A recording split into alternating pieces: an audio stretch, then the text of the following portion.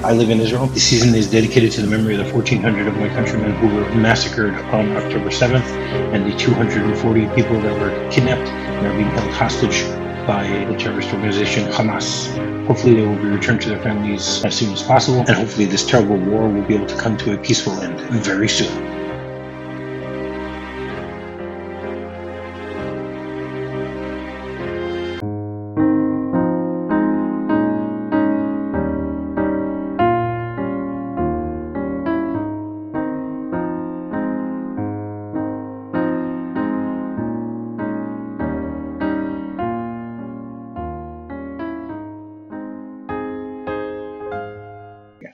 Hello, everyone, and welcome to minute 62 of season 6 of MovieRob Minute, the daily podcast, where we take a Capra-esque journey through the 1946 classic, It's a Wonderful Life, 1 minute at a time. I'm Rob, and joining me once again today are Caroline and Justin of the old time, of the old movie time machine. There you go. There it is. Welcome back. You see, hey, Rob, thank you for having us. You got me confused. Thanks for having us back. No problem. Thank you guys for coming back. You know, I had a fun conversation yesterday. Hope you guys did too. Oh yeah, definitely. We went deep on the Waldorfs and the Astors and all this. Yes, crazy. We did. Yes, we learned did. so much. Yeah, that's right. So minute 62 begins with Ernie acting as a butler and ends with George still trying to understand what's going on. You know, he's clueless throughout this whole movie. That's all I can say. He really is. Now, I found, I don't know how familiar you are with the full Stewart catalog, Rob, but this is a recurring theme that we've seen in other movies where he is oblivious, especially to the charms of women around him who seem to really want his attention, and he is clueless. It's some kind of Jimmy Stewart trait of some kind. His characters, they tend to fall into this somehow. I don't know where that comes from. What movie do you think he's most that way? I feel like. Oh my God! Like, where do you think is his perfection? Yeah, his perfection of being oblivious. Vertigo. Yeah, Vertigo with Midge, right? You're right. She is so thirsty for him, has been hanging around waiting for him, and he is oblivious as all get out.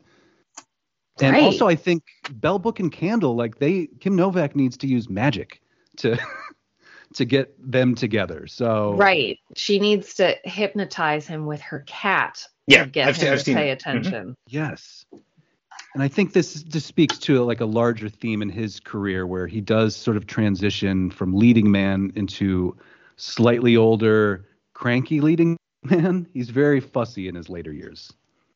Well, have you ever seen I think it's called Right of Way? It was one of his last movies. It was with him and Betty Davis, where they play this elderly couple who make a pact that they're going to commit suicide, and their kids trying to convince them not to. It really was interesting. That's going on my list right now. yeah, I'm gonna Google that one. I think it was called Right of Way. It was an HBO. Yeah, it's from 1983. It was an HBO movie that they made with the two of them. Wow. Okay. Now I do know that, Carolyn, you might not remember this because this was 1991, but we did see a James Stewart movie, a new one, in the theater in 1991. And I already know which one. Tale. There you go. Five Goes West. Oh, I do remember seeing that in the theater. And, it's a great film. It's a great American classic. His last film, right? Yes, I believe it was his last film. Yeah. Rodents were really big at that time. Okay. Mm-hmm. There was the Great Mouse Detective. Yes. American. Just a lot of mice. Yeah. Right. Yeah, that's curious. Well, it's easy to do that when you're using, animation. True. Right. I'm also thinking The Rescuers.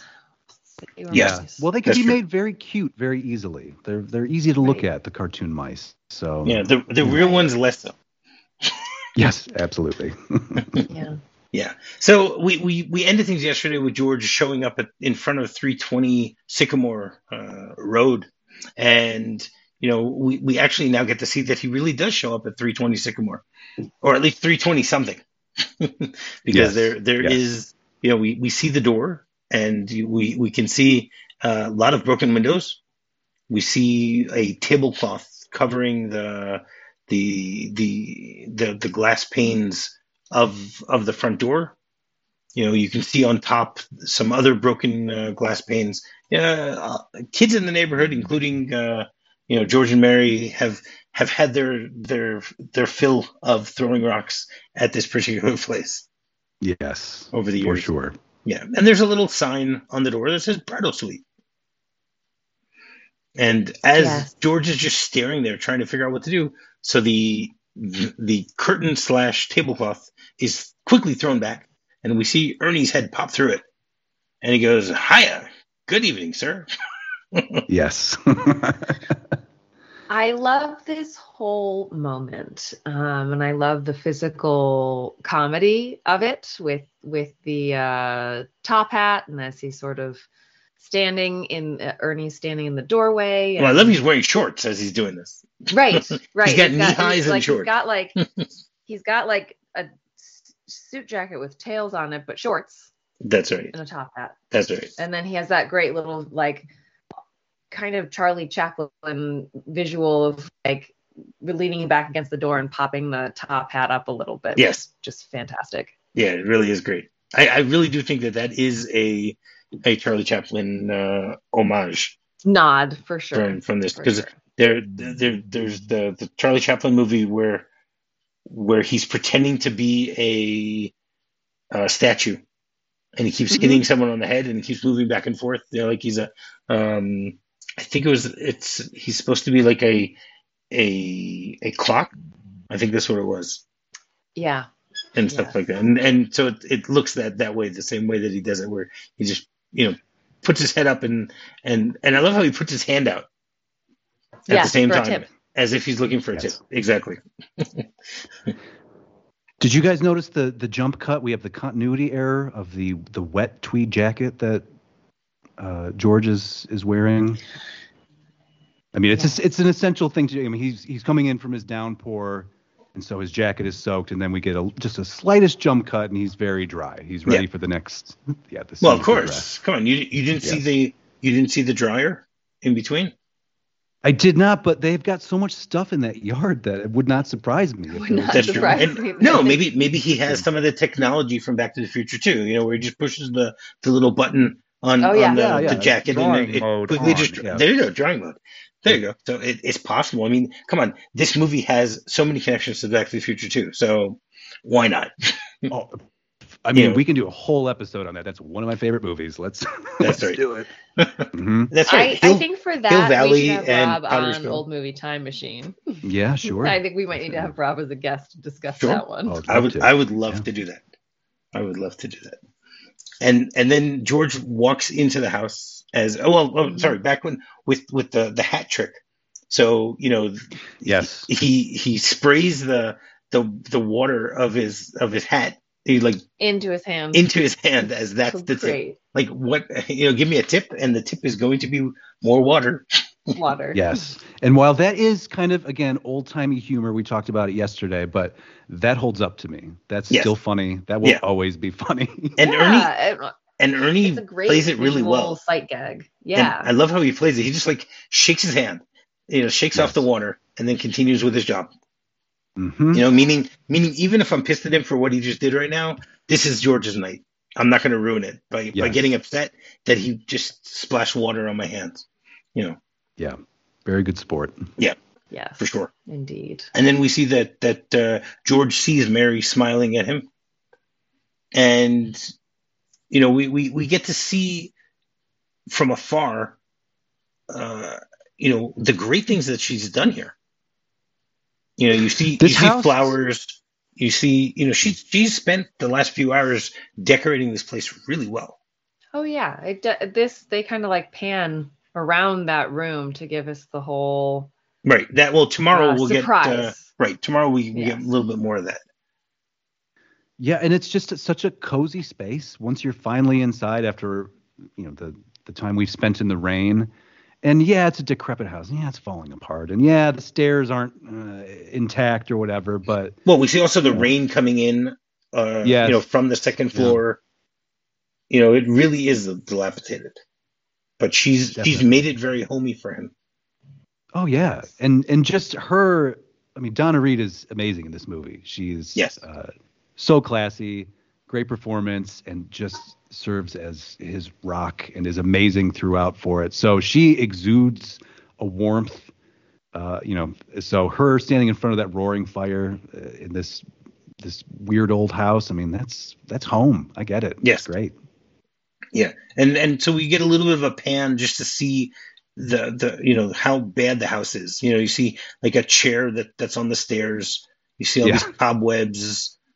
Yeah. I mean, George does not have a good look on his face when he's looking at all this. No, he's horrified. He's like, what the hell am I doing here? Yeah, what just happened here? Yeah.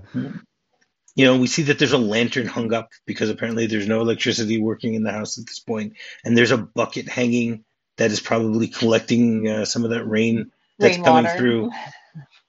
Yes. Yeah, and did you guys notice the poster on the wall? The Get a Fisk, right? Yes. Yeah, I had to look this up. It's time Tigers, if I'm not mistaken. Yes, it says time to retire. Get a Fisk. Very well. Good job, marketing team. Well done. Yeah, well, I mean, and let's put it this way. I think most people watching this movie will not notice it. It's something that only when you're watching it this way. Because I looked up, researching this, there are different posters they all have kids in them. Some of them are fishing. This one is a kid holding like a candle, right? Is that the deal? Something like that? Mm-hmm. Do we know why a kid for tires? No, I don't know the answer to that. I'm just wondering if that was some kind of that was their mascot, some 2-year-old or whatever for some reason. Not according. I mean, according to the research that I did, I didn't go to the marketing aspects of it, but I mean, it's unbelievable some of the stuff that I found about it. So it was originally known as. So it's an American tire company that is in Chicopee Falls, Massachusetts. Okay. And it was a major force in the tire industry from the late 1900s all the way through the late 1920s. Okay. It was bought up in 1898 by a man named Noyes Fisk, and he renamed it the Fisk Rubber Company. Mm-hmm. By 1910, they had more than 600 employees, and during World War I, they had more than 3,000. Wow. Okay. So they were part of the war effort. Yeah. By the end of World War I, they had 4,500 people working for them. Wow. Okay. All right. In the 1920s, they had plants in New Bedford, Massachusetts, Jewett City, Connecticut, and Pawtucket, Rhode Island, and they had retail stores in more than 40 states. Their main plant was producing 5,000 tires every day. Okay, I don't know if that's good or bad. I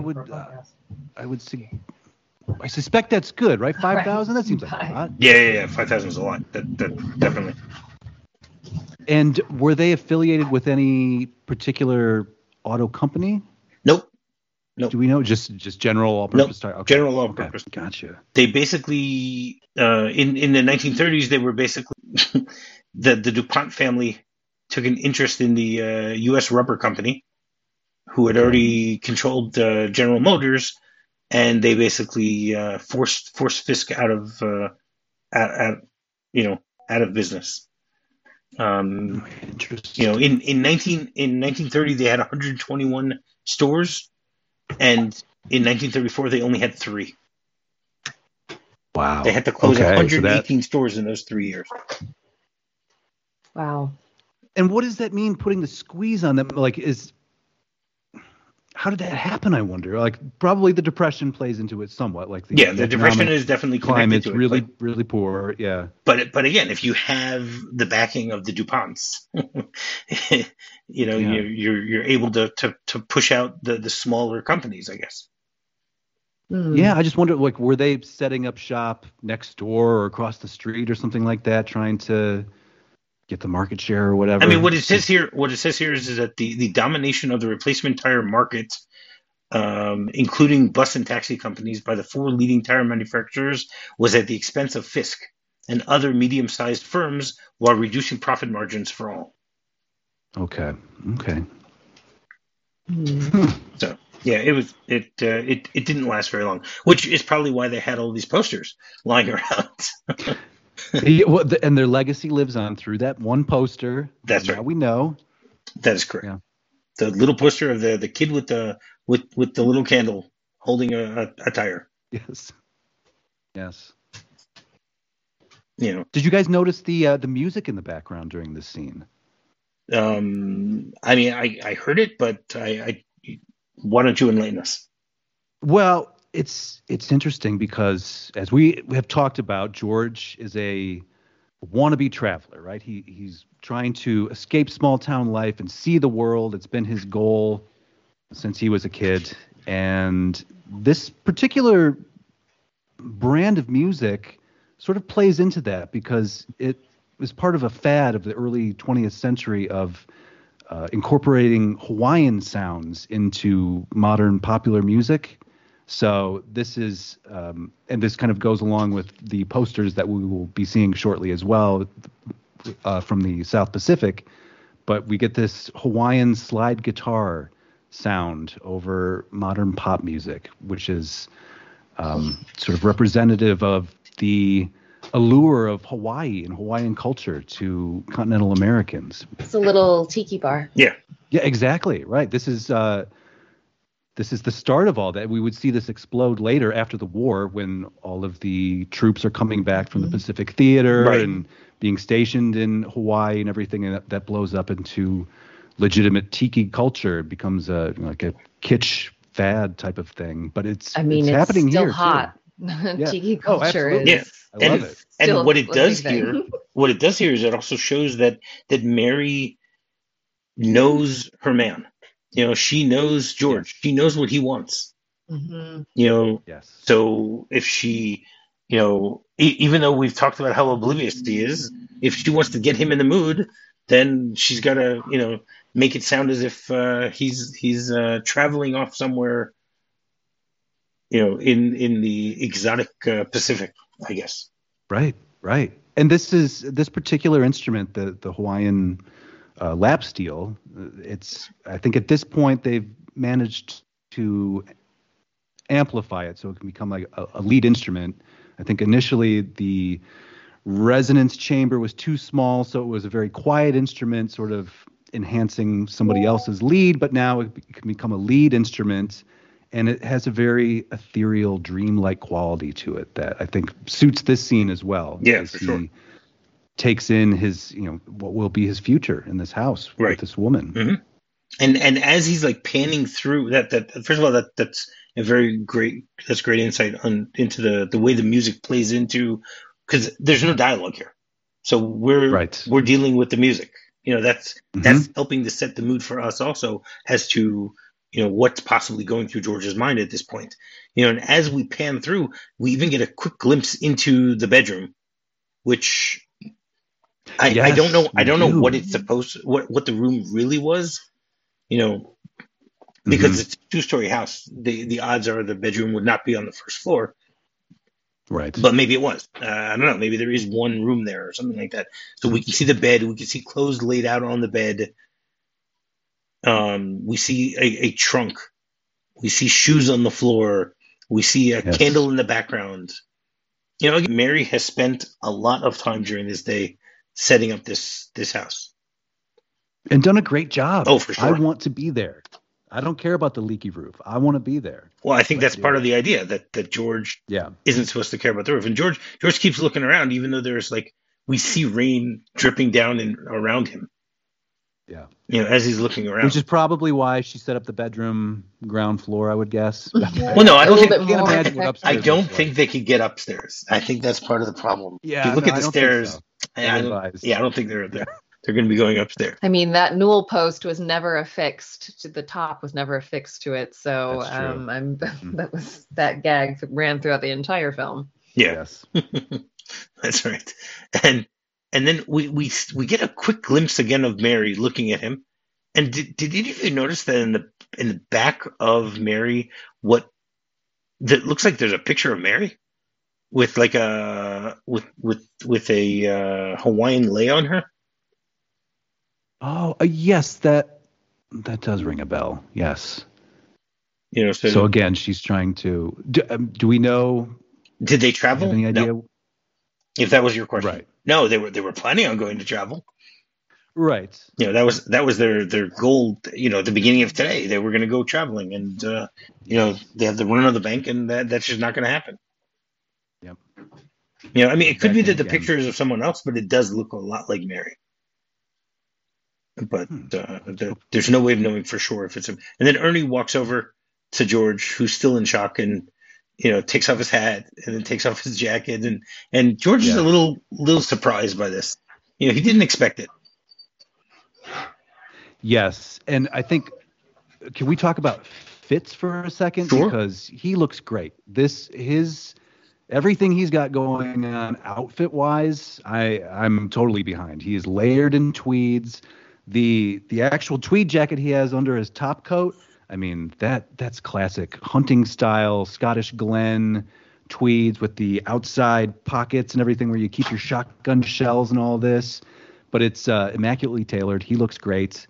I think the only thing missing And he's is completely he doesn't have dry. patches on his elbows. Yes, exactly. Because of that machine from the front yard. So we know that's fact now. That's canon. That's right. That has dried him off. But it's just a great look. He looks it's nice to see young Jimmy Stewart, especially since on our show we spend a lot of time with him like 10 years from now when he's aging. It's late 50s, and it's just different. Here he's clearly a leading man. He's real trim, you know, very fit. He looks great. He looks like a leading man. So it's nice to see him. And she looks amazing as well. She looks great throughout this entire film. Yeah, that's true.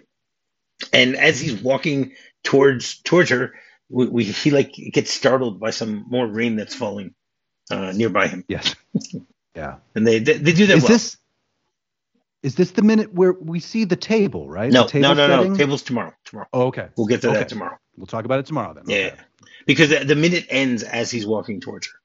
So that's it. Okay. We've come to the end of the minute. Right.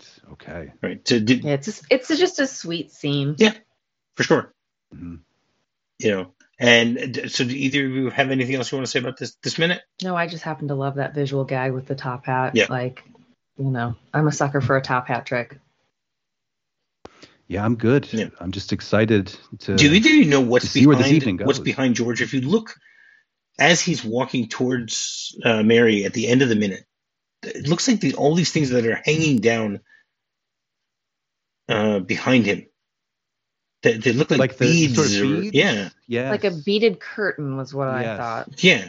I mean, that doesn't necessarily look like something that she would have put up. That must have been something that you know, got ruined over the years or something like that. Yeah, that feels period appropriate. I think these houses, especially, you know, from, you know, mid 19th century, let's ballpark it, very velvety, very luxurious, you know, a lot of deep stained ornate hardwood, yes, hand work, right? And a lot of you know, paisley prints and things like this. So I could see, you know, some kind of like a half curtain over that entryway with you know, some kind of crystal beads or whatever. I could see that being a thing back then, for sure. Okay, cool. Okay, so every Tuesday we have a segment called Off the Beaten Track Uplifting Experience Edition, where my guests will give some sort of story, adventure, misadventure, something that's happened to them over the course of their life that is somehow an uplifting experience. So do either of you or both of you have stories that you want to tell? I definitely do. Okay. Carolyn, I don't know about you. But... I'm going to let you go first. Okay. We'll see where that takes me. Well, I'm pleased to report that this is actually fairly recent. This is a new positive experience for me. So I'm a huge Beatles fan, Beatlemaniac, and we are living through a golden heyday of being a Beatles fan right now. It's very important music to me. We grew up with it. it's been, just very formative for me as a person, and I love their music and the message so much. And the dream has always been, wouldn't it be nice to hear these songs in a modern way? Because, of course, the early 60s material, they're recording into 2-track and then to 4-track, and originally were mixed for mono and everything. I know I'm getting kind of nerdy here, but it was never a possibility for that to happen until 2 years ago when they put out their Get Back documentary, and Peter Jackson of Lord of the Rings fame develops this software to separate the different instruments into their own tracks. So now we can mix everything into stereo, and it will sound like a modern record. So this is happening now. They're doing this, and they just re-released their 2 best of albums, the Red and the Blue records, which is a nice cross-section of all of their work. And as a fan, hearing these new mixes, it's like hearing them for the first time, and it makes me so happy. I listened to A Hard Day's Night, and I felt like my head was going to explode. It was so exciting to hear it. And I'm just excited that the music now exists in a modern context and can be heard next to modern songs and sound just as good as those songs, because I think that's how you build your audience, So it's just been a great time. And we get a new song out of this period too, something that was never expected, but now we have a new Beatles song. And it's just, it's been, very positive. Wait, it was a song that was just, that they did that they just never released? How do you have a new Beatles song when half of them are not here? Yeah, exactly. This has always been the question. So they did this in the mid-'90s when they put out their documentary series called the Beatles Anthology. And John Lennon's wife, Yoko, gives Paul McCartney a tape of some of his demos from the 1970s and says, here, you can have these songs. And they did the best that they could with 2 of the 3 songs that they got, in as far as trying to isolate John's vocal so he could be a lead singer, and then the other 3 members played new tracks along with it and sort of rearranged the song and did their own vocals and everything. And that was a very exciting time as well. That's really when I became a diehard Beatles fan. Now, there was a 3rd song that they worked on in the early 90s called Now and Then. And they just, I think it's a combination of things. Like, I think George wasn't a huge fan of the song, and also the quality was worse than the other 2. So it was harder to isolate John's vocal. Mm-hmm. Well, now we have this new technology. Paul has been dying to do this song for ages. He's been talking about it since the 90s, about, I'm going to finish this song. It's very personal for him, as this, this is his best friend he gets to sing with again. Oh, wow. So that they've gone back, and now it exists. And this came out, I want to say early November, I think. It is called Now and Then.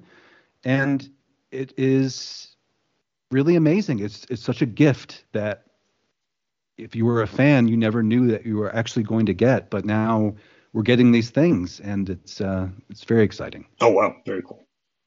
Yeah. Thank you. Thank you for sharing that. So, Caroline, do you have a story? Yeah, of course. Yeah.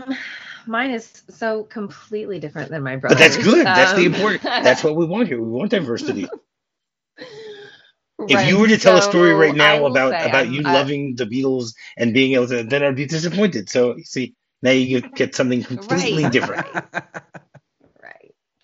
But I will say I am about to celebrate 5 years with my horse, Perkins, who is my first horse. And I waited, lifelong horse obsessed girl that never got to have one. So kind of a special time of year for us to be celebrating 5 years, and that he's still happy and healthy. And my dog is very jealous of your horse. Yes, sounds that way. I wonder why. But yeah, that's just this around this time of year. It makes me very much appreciate how well he is still doing at the age of 21, and that he's just brought so much, like he's made my dreams come true, so that's my happy story. Okay, great. How long, you said that since he is 21, like How long do horses usually? Anywhere between 25 and 30. Oh, okay.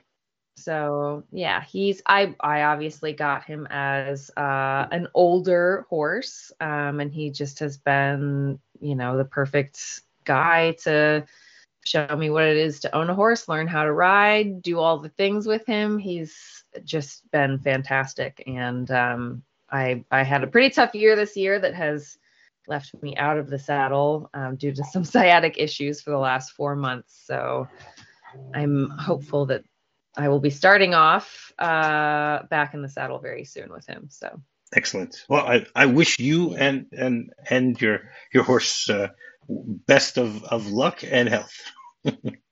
Thank you. Yes. Happy anniversary. Yes, sir. Congratulations. Happy anniversary. I know. You guys are a cute couple. 5 years. You We're so make cute. it, yeah. What's a 5-year anniversary? I know 1 year is paper. I don't remember what 5 is. Yeah. No, I think 5 year is wood. Yeah. Okay, could be. I want to say that's what. I'm pretty sure that's what it is. I mean, I have celebrated these things along with my husband. I've done paper, cotton, leather. No, I think maybe it's leather. And then there's wood. 6 was iron. So I'm pretty sure 5 was wood. I had no idea. Okay. I know. I got him a set of cast iron pans for our 6th wedding anniversary. Wow. And I had the bottoms engraved with cheers for 6 years. I mean, that's, Okay. That's a solid gift. Yeah. Nicely done. Yeah. Yes. Good cast iron pan. There you go. All right. So you guys want to tell people where they can find you? Yeah. So our show is called Old Movie Time Machine. You can find us at all the usual podcasting hotspots. We're everywhere. Also on YouTube as well. You can find us there. You could write to us an email if you feel the need. We're partyline@oldmovietimemachine.com, and follow us on Instagram at Time Machine Podcasts. Please and thank you. And while you're doing that, you can go rate, review, and subscribe to any podcast you might be using to listen to the show. Finding me is very simple. Just do a quick search for MovieRob Minute. You can find me on my website, MovieRobMinute.com. You can find me on Twitter, and you can find me on Facebook. So, until tomorrow, hot dog. Hot dog. I love you truly, truly dear. Life with its sorrow, life with its tear.